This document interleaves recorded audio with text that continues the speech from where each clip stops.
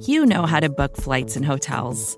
All you're missing is a tool to help you plan that unbelievable travel experience. That's why you need Viator. Book guided tours, excursions, and more in one place. There are over 300,000 travel experiences to choose from, so you can find something for everyone. And Viator offers free cancellation and 24/7 customer support for worry-free travel. Download the Viator app now and use code Viator10 for 10% off your first booking in the app. Find travel experiences for you. Do more with Viator.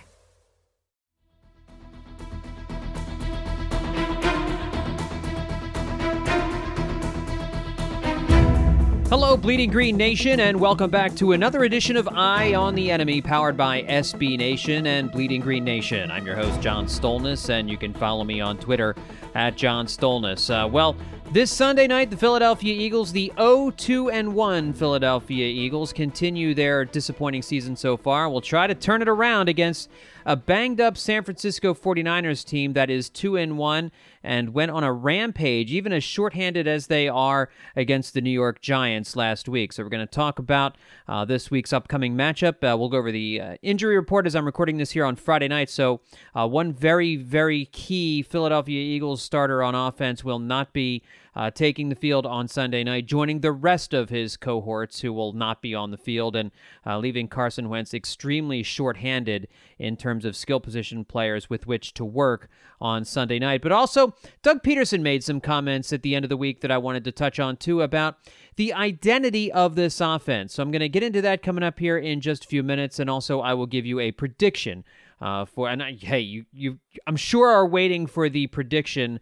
I am 0-3 this season picking Eagles games, so you're undoubtedly on pins and needles waiting for me to tell you who I think is going to win on Sunday night. Well, joining me to help preview this weekend's game between the Eagles and 49ers out in San Francisco is Kyle Posey, writer for the SB Nation 49ers site, Niners Nation. You can find him on Twitter at KP_show. Kyle, welcome to Eye on the Enemy, man. How are you? I'm doing great, man. Thanks for having me on. Looking forward to this Sunday. Absolutely. I'm sure you are. And I wish I was as looking forward to it. I mean, hey, an Eagles game, you only get 16 of them a year, but the 49ers obviously defending NFC champs, and you guys are playing pretty well. Big win last week against the Giants, 36-9, with basically the entire team injured. Before we jump into things, I know you also do a bunch of podcasts. Do you have any podcasts that you want to plug? So, I host a Palpably Unfair podcast with a name that might be familiar to you and your listeners, with Michael Kiss. And we do that every week, where we are kind of just breaking down the games that happen during the X and O's from an X and O standpoint. But we also try to give it to you straight, where we're kind of making fun of your teams. And this last week we had some fun with a guy that also you're familiar with, Nate Gary. Oh, well, you're preaching to the choir with the Nate Gary mocking. I mean, absolutely is. I'm terrified of the play action RPO game with Nate Gary this week. It's terrifying. And I know the Kiston Solak and I, and pretty much, every Eagles fan who has watched this team in the last 2 decades know that you need, maybe linebackers aren't the number one priority for a defensive coordinator, but you got to have somebody, don't you? I mean, you can't just have no one at the linebacker position. And Jim Schwartz just seems to think, Nate Gary is our number one. That's fine. And it's beyond me. Yeah, I'm in the thought process that linebackers don't really matter unless they're really, really good or really, really bad. Yeah, there you go. And in situations that we've seen, especially when teams face a Kyle Shanahan-led offense, he will put those linebackers under a microscope and really just kind of humiliate them all game. So it's going to be tough sledding, I imagine. Yeah, I want to get into that more here in just a minute. But first, I do want to start off with Kyle Shanahan just in general, because, there are some teams where you can look at them and say, man, there's such a great quarterback. You know that the quarterback is kind of running that team, or that, the defense is so unbelievably strong. I think the 49ers identity, at least from my perspective, is Kyle Shanahan. It is the head coach. Like, that team is successful because Kyle Shanahan is making things happen, especially offensively. The way with his play designs and how he's able to scheme things up to take advantage of the RPOs and the play action pass and the run game and all that. My question to you about Kyle Shanahan is simple. How good is he? Yeah, he's as good as it gets. You're not going to find a better just play caller, person that puts his offensive players in a position to succeed. And a lot of people don't do that. You don't have to run, a billion different plays. You don't have to have all these fancy formations.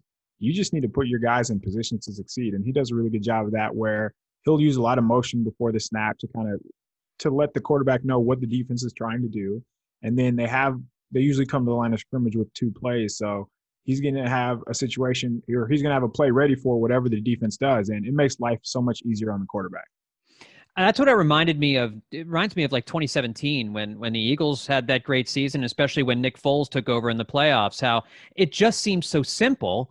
They were doing RPOs, seeing Zach Ertz get open, working the guys underneath, and then taking the occasional deep shot with play action. But it just seems so simple. And that's the thing you see about Shanahan's offense is it seems so simple, and yet defenses have such a hard time with it. What is it about what Shanahan is doing that is so befuddling to defensive coordinators? As you said, it's not like he's not reinventing the wheel by any means. So what they did against the Giants last week was, so the 49ers are known to be like a wide zone running team. So they try to get to the edge on these running games. So what they do is with their RPOs, they will write out the play fake, have a little play action RPO type game, and then there will be like a backside slant. And the linebackers come crashing up because they have to fall for that. They have to react to that run action. And then there's nobody there to guard the backside of the field. So they do that. And they also, now that they have speed with Brandon Ayuk, they can use play action where they'll just clear out one side of the field, and then it'll turn into a foot race with Ayuk and the cornerback. So it's really pitch and catch. And it's, as I mentioned, it's not really reinventing the wheel. He's just putting his guys in space and allowing them to have a chance to beat their man one-on-one.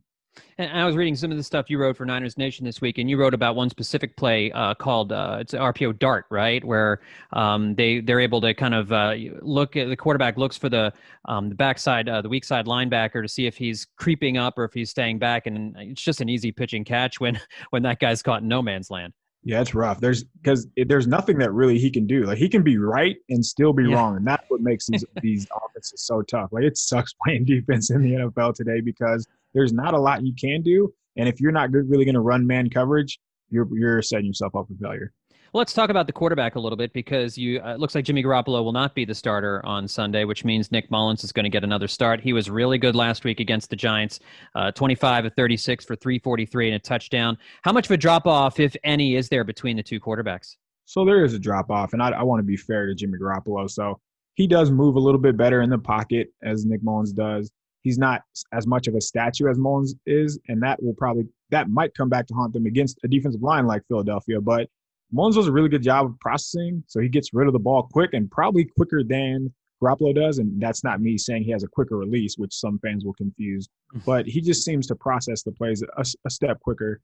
And I think one other thing that the difference is Garoppolo has a little bit better arm than Mullins, so he can push the ball down the field. So if the Eagles can condense the field and make Mullins beat them outside the numbers and deep, that's probably their best shot.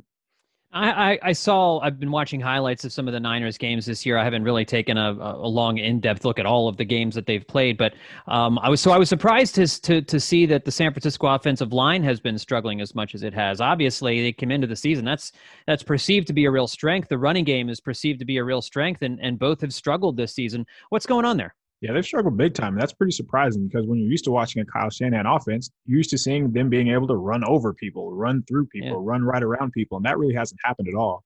So it's really tough to figure that out. I asked Kyle Shanahan yesterday what's going on, and he said he attributed it because the Giants were loading up the box. They had a bunch of big linemen in the box, and that forced the 49ers to throw the ball instead. But guys are missing blocks, and it's not just one guy either. That's pretty concerning. So even Trent Williams, who's like a superstar, he's been missing a ton of blocks. Everybody across the line has, and they're not really on the same page. I'm not sure what's going on, but every metric for offensive lines, they're near the bottom. Like they're 31st in adjusted line yards for Football Outsiders, which that's not the case for a Shanahan-led offense at all. So I know that they're working hard and they're trying to figure out what's going on, but I don't know that there is one answer other than – so to give the Giants and Jets credit, like the one thing they are good at is stopping the run. Mm-hmm. That's no excuse they had 2 running backs last week have double-digit carries, and they didn't have over 20 rushing yards apiece. Mm-hmm. So that's pretty tough. Well, and the 49ers also, they don't have Tevin Coleman. He's on IR.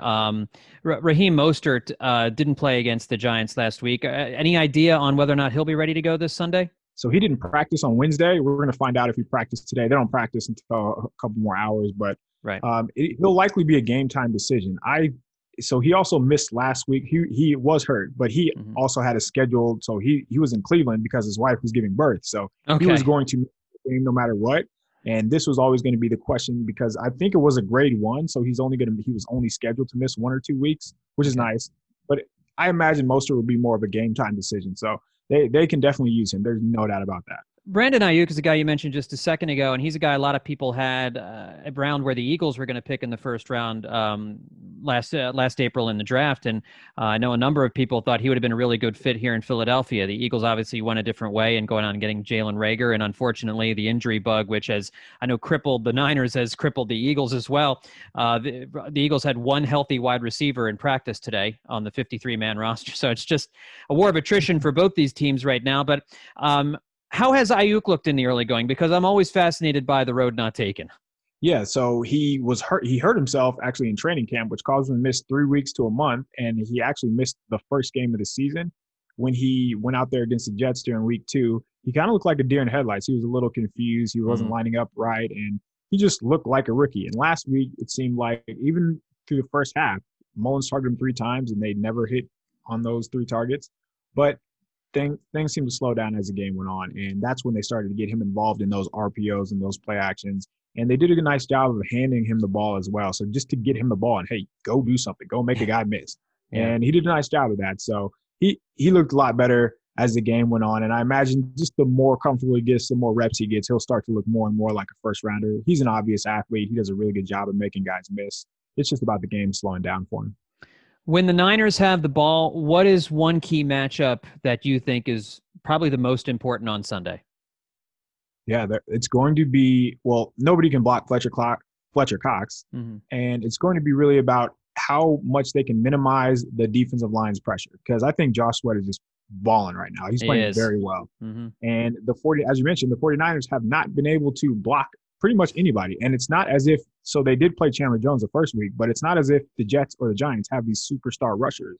And I would say Sweat is better than any of the edge rushers that they played in the last 2 weeks. And obviously Cox is as good as anybody in the NFL. And it's not just those 2 players. So I do think the defensive line up front, they're going to have to do everything they can to minimize the pressure, because if the 49ers are able to slow them down and get to the secondary, then, or not even the secondary, I'd say just the back 7 in general, then they'll be able to have plenty of success. Yeah, the defensive line is an enigma for Eagles fans, because there are some weeks where they put up 8 sacks like they did last week, and then they'll go weeks where they're really quiet, especially Brandon Graham. And Josh Sweat does look like a much improved player this year. There's no doubt about that. But guys like Derek Barnett are largely quiet for large stretches of the season. And they've dumped so much money into the defensive tackle position. I think they count for like $55 million of the cap next year with Javon Hargrave, Malik Jackson, and Fletcher Cox. You expect them to dominate some games for as much money as they're pumping into that position. So I know as Eagles fans, we're hopeful that they are able to execute and get to the quarterback a little bit. But last year, I mean, they really struggled. They had a 10-sack game against the Jets, and then I think maybe another 17 the rest of the year. So it's just one of those things with this defensive line. It seems to be feast or famine. I do want to flip the ball now, and I want to talk obviously about Carson Wentz, because he's the focal point of this team right now. Outside of Doug Peterson and Howie Roseman, he's obviously the one player everybody's talking about, and everybody has an opinion about Carson Wentz in the NFL. So I wanted to get yours. What do you think? What is going on with Carson Wentz, and do you think this is just a temporary aberration, or is he slipping in terms of his status as a top quarterback in this league? So I know every summer, every offseason, there's always these arguments of Wentz versus Dak, versus Dak, who is better. I think this year, what we're seeing through these first few games here is that Wentz, I don't know if there's a better way to describe it, or just to like simply put it, he looks broken. Like something That's exactly is wrong. how I phrased it, man. I said the same thing. I think 2017 broke him in some ways, because you're right. That's exactly what he looks like. He's not scanning the field. He's not really seeing defenders, which is troublesome. Like he's throwing the ball right to guys. He's late. He's behind. So like he's always a step low, a step just late on these throws, and just a tick late, a tick behind the receivers. And I don't know if that's due to not practicing with guys, since there are so many injuries. But it's not as if he's doing that to like the Greg Wards. It's happening to like the Deshaun Jackson and like the guys he's used to throwing to. So I guess in his favor, the 49ers don't do a lot to disguise coverages. So, like, there shouldn't be any issues for him on Sunday. It's just a matter of he's just not executing. And there's no real way to make an excuse for him because he's not playing like a Carson Wentz type of player should play. I haven't been making excuses for him because in a fifth-year quarterback, you've got to do better. But I'm Right. certainly a member of the Carson hype train. I was very much in the Carson over Foles camp when that conversation was going on, and I think that was still the right decision. I guess It my was. yeah, I mean, I think it's pretty much proven itself out here by this point. But nevertheless, Carson Wentz. If you're talking Carson versus Dak, I was always Carson over Dak. Dak's playing better, but Dak's the better quarterback right now. There's no other way you can look at it. And I guess the question is, as a 49ers fan, with a defense coming into this game against the Eagles, what are the chances you feel that Carson bounces back? Could he have a bounce back game? Is the rest of the team too banged up in order for that to happen? Or what's the worry level of Carson Wentz rising from the grave and reaching his hand out and taking hold of a game that he probably shouldn't win? So over the summer, I usually break down the games, and I said Wentz is capable of having like these MVP games, not just moments. Like he'll just kind of, for lack of better words, black out and play out of his mind where he looks like a superstar. But Yeah. he does that enough where it's easy to keep believing in him. But we haven't seen that yet. And because we haven't seen that, and just the way he's been trending, the way he's been playing, it's difficult to believe that that is going to happen. The Eagles have really struggled on offense just as a whole. So like I just wrote just comparing the odds and some of their numbers this year. So they're 28th in yards per drive, 29th in points per drive, 28th in drive success rate, 29th in EPA per play, and 21st in the red zone, to just scoring touchdowns in the red zone. They're struggling in every aspect besides third downs. Mm-hmm. And that, I mean, it has to be worrisome for anybody. So as I mentioned, it shouldn't be difficult because the 49ers, they're not going to run all these trap coverages. They're not going to send the house. But again, for a young quarterback, especially, I know he's in his fifth year, but Wentz is playing like a young quarterback. And when you play like that, I'd imagine we see Robert Saleh, who's the 49ers defensive coordinator, continue to attack. And he's done a really good job of that the last couple of weeks. So when you have a young quarterback, there's no real reason not to blitz him, not to put him under pressure. So I imagine we see some of that. What's your opinion of Doug Peterson as a head coach right now? I mean, because I think one of the disconcerting things about the season has been, I felt like we knew who Doug Peterson and Carson Wentz were, and that's all been flipped on its head. We're having questions about Doug Peterson's aggressiveness. It was one of his calling cards. He wrote a book about it, for crying out loud, and that seems to have changed drastically over the last year or so. And with Carson, obviously, he looks like a different player. But specifically about Doug, there are some concerns. There are some whispers that if this team goes 4-11-1 or something like that, that Doug could be in trouble. It makes some sense, I think, given all of the different offensive minds they brought into the organization, and the fact that basically Jeffrey Lurie fired his offensive coordinator last year after Peterson had said they weren't going anywhere. What is your sense, again, as an outsider, of Doug Peterson and his status in the league as a top coach?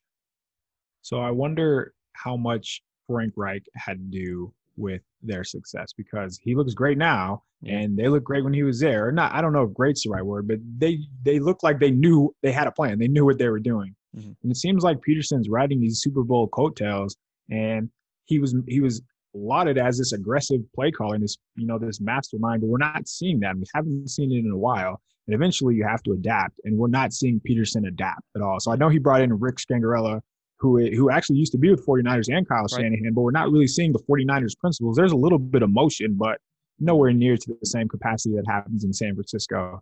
So I don't know what is going on with Peterson, but he needs to learn how to adapt quick, or else he's going to be out of here sooner than later. I wanted to ask you about Scangarello really quick, because we don't know a whole lot about him. We know that in his 1 year as an offensive coordinator at Denver, he had one of the worst offenses in the NFL, and yet the Eagles were quick to snap him up simply because he had a relationship. He worked with Kyle Shanahan, so it was kind of like the Sean McVay disease. Everybody wanted anybody that came within breathing distance of Sean McVay. Kind of the same thing with Kyle Shanahan. With Scangarello, what kind of an offensive coach is he? Is he someone that has a ton of influence, do you think, and deserves to have that influence? So not with the 49ers. He wasn't. So that was kind of surprising. I imagine, Kyle Shanahan kind of co-signed for him and gave him, great reviews. But with the 49ers, they have their run game and pass game coordinator set. He was just a quarterback coach. And I believe that was the same case in Denver because they had Gary Kubiak. So while there might be little suggestions here and there, he was never like quote unquote the guy. He wasn't giving these ideas, and Shanahan and Mike McDaniel and Mike LaFleur, who are their pass and run game coordinators, they're not taking ideas from him. They already had their plan set. So I think the Eagles might have been hoodwinked here. That was my worry too. I always kind of glance to the side when I see they've just hired somebody who spent a year someplace, just 1 year someplace, and were fired after 1 year, and the numbers didn't look too good. So why are we in such a rush to go out and get this person? But I figure there's got to be a method to the madness, but maybe not based on what we've seen so far here in the early going. So I asked you this question about the Niners offense. Let's ask about the 49ers defense. What do you think is a key matchup when the Niners are on defense to watch for here on Sunday? So I would imagine, as I mentioned, to be aggressive. So just get after wins. And I do think the Eagles' run game can have some success against the 49ers because while they have been fine, they are giving up a couple big plays. And I know that the Eagles are capable of doing that. So that would be like the one area I'd be concerned, considering the Eagles are going to go into this game with maybe a half receiver healthy, which is pretty crazy. It's unbelievable. But that would be the one area that I'd be worried about. And I'm not sure if they have much of a threat through the air to running backs because the 49ers back seven, they are solid, they are smart, and they don't really make mistakes. They are sound, which makes them such a dangerous defense. But on the ground, that's how you beat this defense. You got to have some bigger plays. You also have to get ahead of the chains. Once you get to like 3rd and 8, 3rd and 7, that's just you don't have much of a shot. I know the Eagles said that they were going to try and simplify things for Carson Wentz this week, give him fewer pre-snap reads, just try and get him to think of one thing or maybe two things when he gets up to the line of scrimmage. And I'm fingers crossed that maybe if he can get himself out of his own head a little bit. It seems like a lot of his mistakes come from looking at the defense pre-snap and knowing where he wants to go with the ball right from the time the ball is snapped instead of adjusting. And is that something you've seen as well? Yeah, it is. And it just doesn't seem like he's comfortable reading the field too, which is another big problem, which would explain why they want to make things simple for him, just because when you have to come off your read, there's no quarterback's going to be like the best at it. Right. Everybody struggles to do that. It's just a matter of how quickly you can adapt, and that hasn't happened to Wentz. But as I mentioned, the 49ers, like they will jump the routes, like especially their linebackers, they will undercut these routes. So Wentz is going to have to be careful going over the middle of the field if he's going to be staring down targets. All right, last question for you. The Niners are a 7-point favorite at home. It's a pretty fair line, I think. What's your call for the game on Sunday? So I was going back and forth between 23-17, 24-17. So Vegas is good for a reason. Yeah. I'm not sure if they cover. It'll be close. I do think that they win. It'll be 6 or 7. I think the difference here will be, I think we do see another Carson Wentz turnover, but I think it'll be one of those sloppy or ugly games because it looks more and more like Nick Mullins is going to start because Jimmy Garoppolo, they just took the field and he was not out there for practice today. Okay. All right, well, we'll look for the Niners backup quarterback who had a real good week last week against the Giants, and we'll see exactly who else is able to make it onto the field for both these teams on Sunday night because both these teams are fielding a mash unit at the moment. To keep an eye on everything going on with the 49ers, make sure that you are reading NinersNation.com, the SB Nation 49ers site every day. Make sure you're checking out Kyle Posey on Twitter at KP_show and listen to his podcast as well. Kyle, thanks for coming on Eye on the Enemy, man. I appreciate it. My pleasure. Thanks for having me. All right, we'll step away and take a quick break. When we come back, one key Eagles player that we talked about just a few minutes ago is going to be out on Sunday night, and some Doug Peterson comments about the identity of his offense. I want to get into all that coming up next on Eye on the Enemy. Vacations can be tricky. You already know how to book flights and hotels, but now the only thing you're missing is, the actual travel experience. Because is it really a vacation if you're just sitting around like you would at home? You need a tool to get the most out of your time away. That's where Viator steps in. You can book guided tours, activities, excursions, and more in one place to make your trip truly unforgettable. Viator has over 300,000 travel experiences to choose from. Everything from simple tours to extreme adventures and all the niche, interesting stuff in between. So you can plan something that everyone you're traveling with will enjoy. Real traveler reviews give the inside scoop from people who already been on the experiences you're considering, so you can plan with confidence. Free cancellation helps you plan for the unexpected. And 24/7 customer support means you can travel worry-free. Download the Viator app now and use code Viator10 for 10% off your first booking in the app. Find travel experiences for you. Do more with Viator. And we're back with Eye on the Enemy. So Deshaun Jackson, after failing to practice all week, will not play for the Philadelphia Eagles on Sunday Night Football against the 49ers. His hamstring is just not good enough to go, and so Deshaun will be held out of the game, and now that means Carson Wentz will not have Deshaun Jackson to throw to. He will not have Jalen Reagor to throw to. Alshon Jeffrey is not ready to come back just yet. There will be no J.J. Arcega-Whiteside, although, again, even if J.J. Arcega-Whiteside was on the field, would you actually notice? No Dallas Goedert, so say goodbye to the 12 personnel.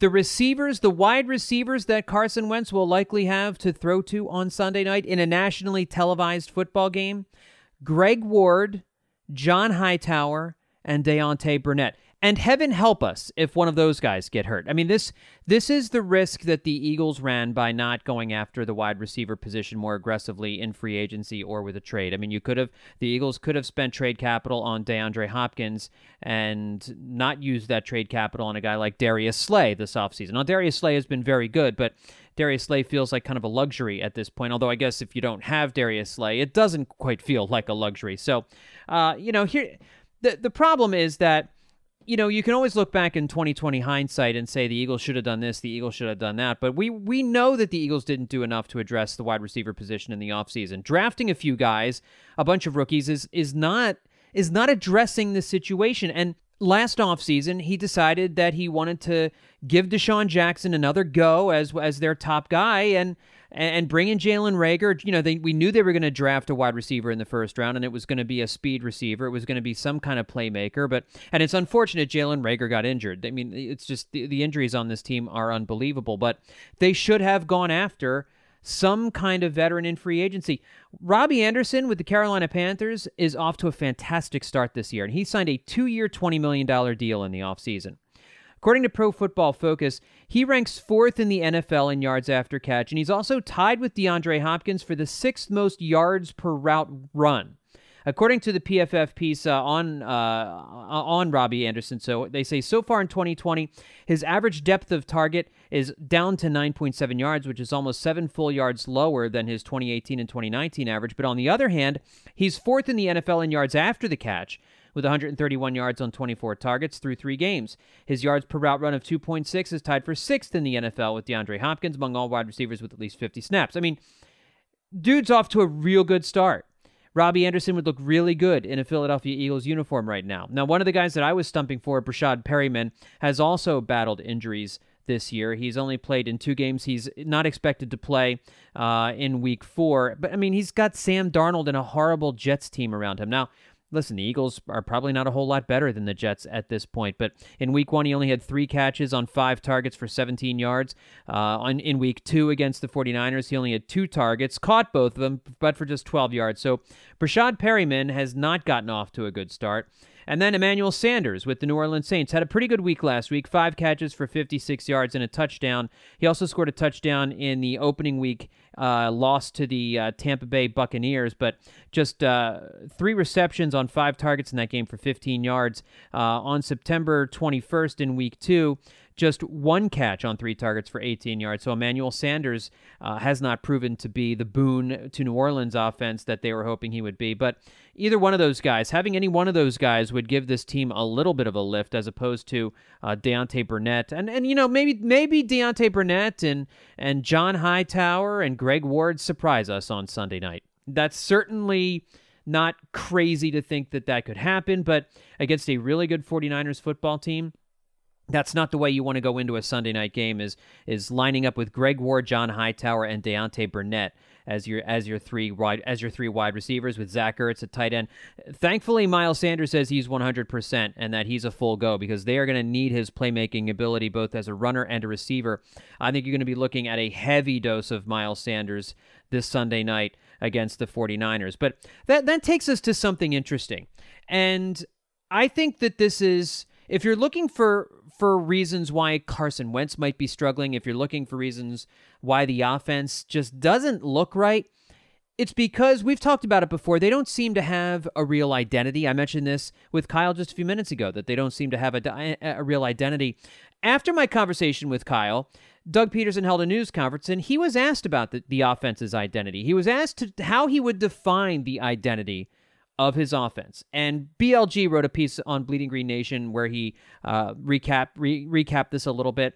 And he noted that there was about a 4-second pause and then a sigh from Coach Peterson. And then listen to the word soup that came out of Doug Peterson's mouth here.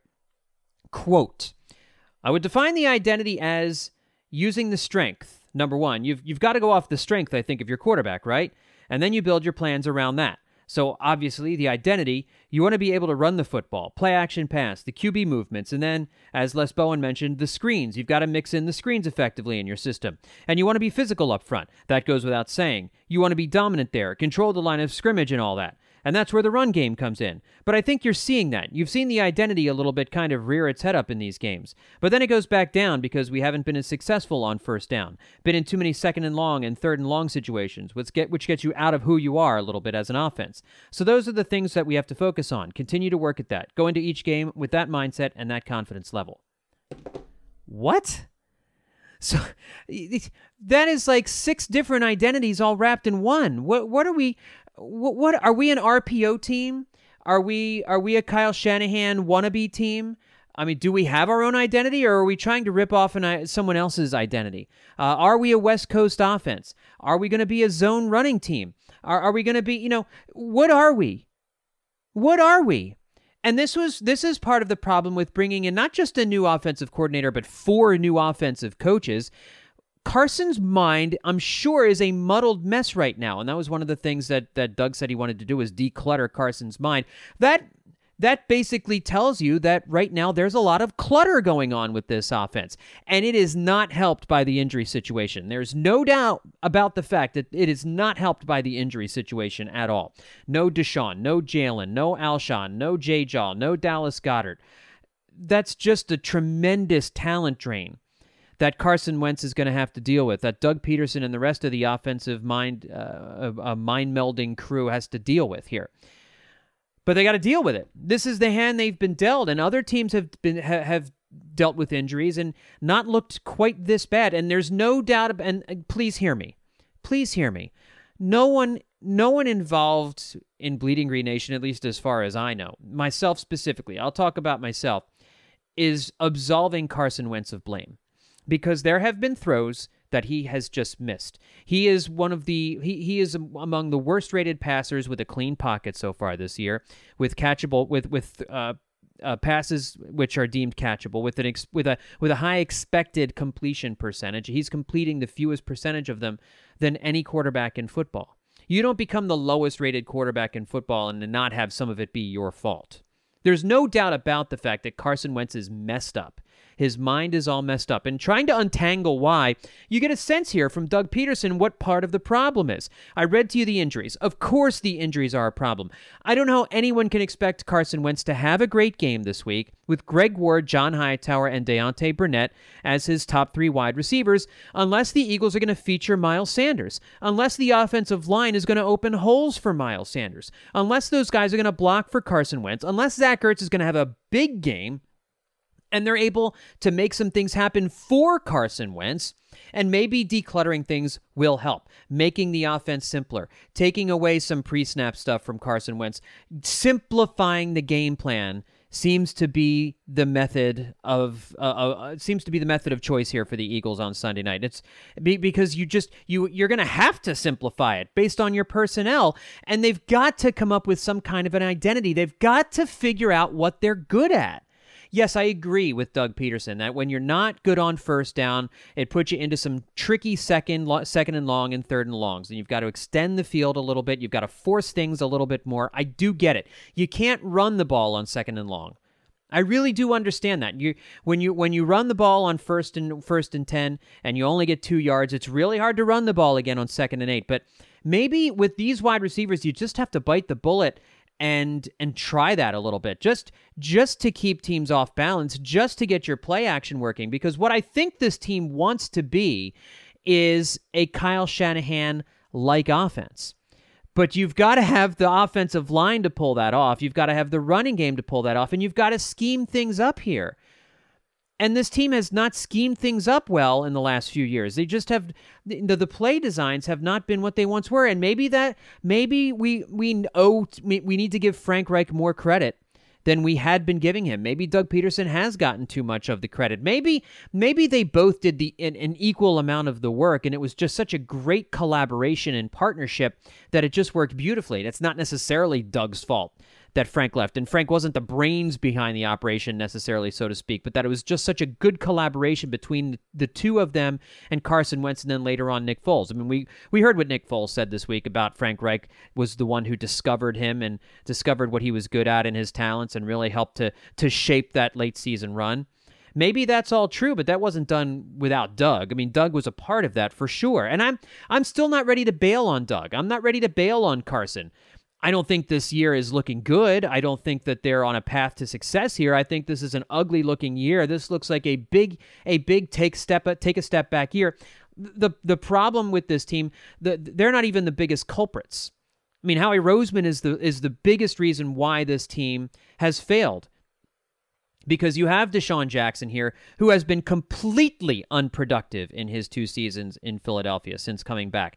In 2 seasons, he's played just 6 games, and I'm counting the games against what it was, the Falcons, where he left early, and what was the game? I forget the other game. It was in midseason. Was it the Seahawks, where he tried to come back from his core injury and only was able to play like half a game or a handful of snaps and had to leave again? We're counting those 2 games. In a sense, Deshaun Jackson has played 4 games in these last 2 seasons with the Philadelphia Eagles. And one of those games has been good. Right? In the first game this year against Washington, he had 2 catches for 46 yards, and then against the Rams, he had 6 catches for 64 yards. Last week against Cincinnati, 2 catches for 11 yards before leaving with an injury. This is not the production they were hoping to get out of Deshaun Jackson. It has been the Deshaun Jackson trade and signing, I know they only gave up a 6th rounder for him, and thank goodness for that, but it has been an unmitigated disaster. He's been awful since he came back. He's had the one good game, his first game back, last year in the opener against Washington in Philadelphia. Since then, nothing. And I know they tried to, adding Jalen Reagor and John Hightower, they added a couple of speed guys. They traded for Marquise Goodwin, and then Goodwin opts out of the 2020 season. Can't help that, but not going after Robbie Anderson, it was rough. I mean, I was all for Robbie Anderson. I was all for Brashad Perryman. I'll be the one. I'll perfectly admit that I may have missed on Brashad Perryman. There's still lots of season left to go. And maybe Deshaun Jackson just needs a week to get over his hamstring and will come back after that firing. But something's been off with him all year, right? Even in week 1, when he wasn't on the field for large stretches of the game, there was something off. He had to confirm after the game that he wasn't hurt. And Doug Peterson basically said they were going with different packages, and they're trying to keep him on a pitch count. Well, a lot of good that did. Obviously, having Deshaun Jackson on a pitch count doesn't mean anything. Play the guy till he drops, because he's going to drop. He's not going to be able to stay healthy for a full season. And so hopefully when they get Jalen Reagor back, things will get a little bit better. I hold very little optimism that Alshon Jeffrey is going to provide any kind of stability. Same thing with J.J. Arcega-Whiteside. But by the time those guys come back, by the time you get Jalen back and Dallas Goedert back, this season could very well be over. And this team could be in full-on sell mode. And that certainly seems the direction we're heading, because you've got a 49ers team here that, although I still think could take a step back this year, I'm not convinced this is a 49ers team that's going to make the playoffs this year, because they play in a very, very tough NFC West. They are still much better than the Eagles right now, even as banged up as they are, and they are playing at home on Sunday night. Then you've got the Steelers, who are not playing this week because of a COVID-19 outbreak with the Tennessee Titans. So they're going to have the added advantage of having a bye week this week, heading into their matchup against the Eagles next week. And then the Eagles have to go to Baltimore to take on the Ravens. So you're looking at a possibility of an 0-5-1 start. Guess what? You're selling at that point. You're selling Zach Ertz. You're selling Alshon. You're selling Deshaun if they can play.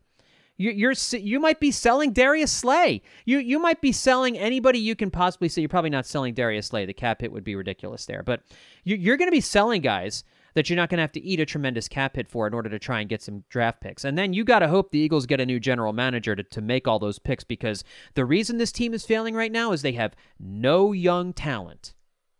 They have drafted horribly. They have wasted draft picks. They have just thrown draft picks away with hubris.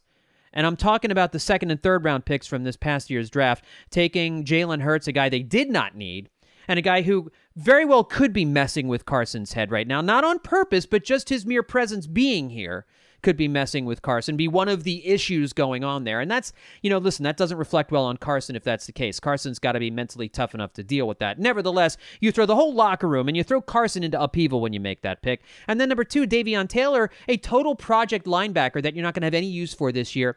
Those are draft picks that you make when you've got a stud loaded roster, a Super Bowl caliber roster full of young players, full of veterans just in their prime who are still ready to go to the Super Bowl every year. And that was not this team.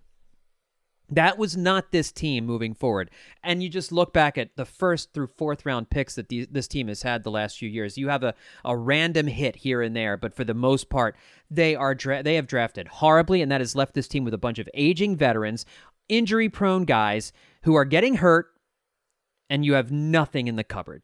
That's why you're going to the practice squad, and that's why you have nothing there. None of the draft picks that you have, that you've taken these last few years, is able to help you continue to play well while these veterans are out. So it's a mess right now, guys. And I just think I think those comments by Doug Peterson, where he can't articulate the identity of the offense, when your head coach, the guy who's calling the plays, cannot articulate the identity of the offense, that's a problem. And of course, you have the injury situation, which is also another huge problem. Major headwinds for the Eagles on Sunday night in San Francisco. I was all set to pick the Eagles in this game. I really was. This felt like a game where the Eagles would jump up out of the bushes and startle somebody, because they did it last year going into the Green Bay Packers game. They've had a few different instances like that where they jump up and win a game they absolutely shouldn't. I'm reminded of the Patriots game. I think it was back in, was it 2015? They went into New England and shocked the Patriots by beating them in New England. They've had a few games like that over the last few years. I think the Rams game in Los Angeles when Carson Wentz got hurt in 2018 and Nick Foles came in and basically stole a game in Los Angeles was another game like that. I was kind of foreseeing something like that happening, but I just can't in good conscience pick the Eagles with the roster that they have right now. There's no way anyone with their right mind would not only just not pick the Eagles to come within the number, which I believe the 49ers are still a touchdown favorite at this point, 7-point favorite. I don't see it, guys. I don't see. I mean, maybe the defense can keep things close. If the defensive tackles can get to Nick Mullins and knock him down, maybe I'll say the Eagles can at least get inside the number here when I'm making my pick, because I don't have a score in my head just yet. I really did want to pick the Eagles to win this game because it felt like a game everybody's counting them out, and we've seen Doug and Carson and the Eagles pull out wins in situations like that before. I wasn't quite ready to write off the 2020 season just yet. You go to 0-3-1, you're not making the playoffs. I don't care how the rest of the division is, you're not making the playoffs. But I just can't pick the Eagles to win this game on Sunday, guys. I just can't do it. There's too many things going wrong. There's too many. There are too many different headwinds facing this team, and it just doesn't seem like they have the horses to be able to keep up with the defending NFC champs. So I think this is going to be inside a touchdown game, but I think you're looking at 49ers 27, Eagles 23. We'll go 49ers 27, Eagles 23. A couple of field goals and a couple of touchdowns, but the 49ers end up winning this thing. And I don't know that it's going to be a really stressful win for the 49ers, but it'll likely be close most of the way. The Eagles it'll probably be one of those frustrating games where the Eagles have a couple of chances at the end of the game, but never really threaten to score the winning touchdown to give themselves a victory here. So I see a 4-point win for the San Francisco 49ers on Sunday night, and I just hope we see a better performance from Carson Wentz. But again, with an offense that has no identity, when you're trying to strip it down, when you've got 5 different coaches yelling in his ear, and you've got a set of wide receivers that might be, for this week anyway, the worst in the NFL, it's really hard to expect much from Carson Wentz here on Sunday night. All right, folks, that's going to do it for this edition of Eye on the Enemy. My thanks once again to Kyle Posey from Niners Nation for joining me. Don't forget to check out bleedinggreennation.com every single day for the latest Eagles news and information. All of the writers we have there are doing fantastic work. And don't forget to check out every podcast we have on the Bleeding Green Nation podcast feed and leave a 5-star rating at Apple Podcasts. Let us know what you think of the Bleeding Green Nation podcast feed. Thanks, everybody, for tuning in. I will talk to you next week here on Eye on the Enemy.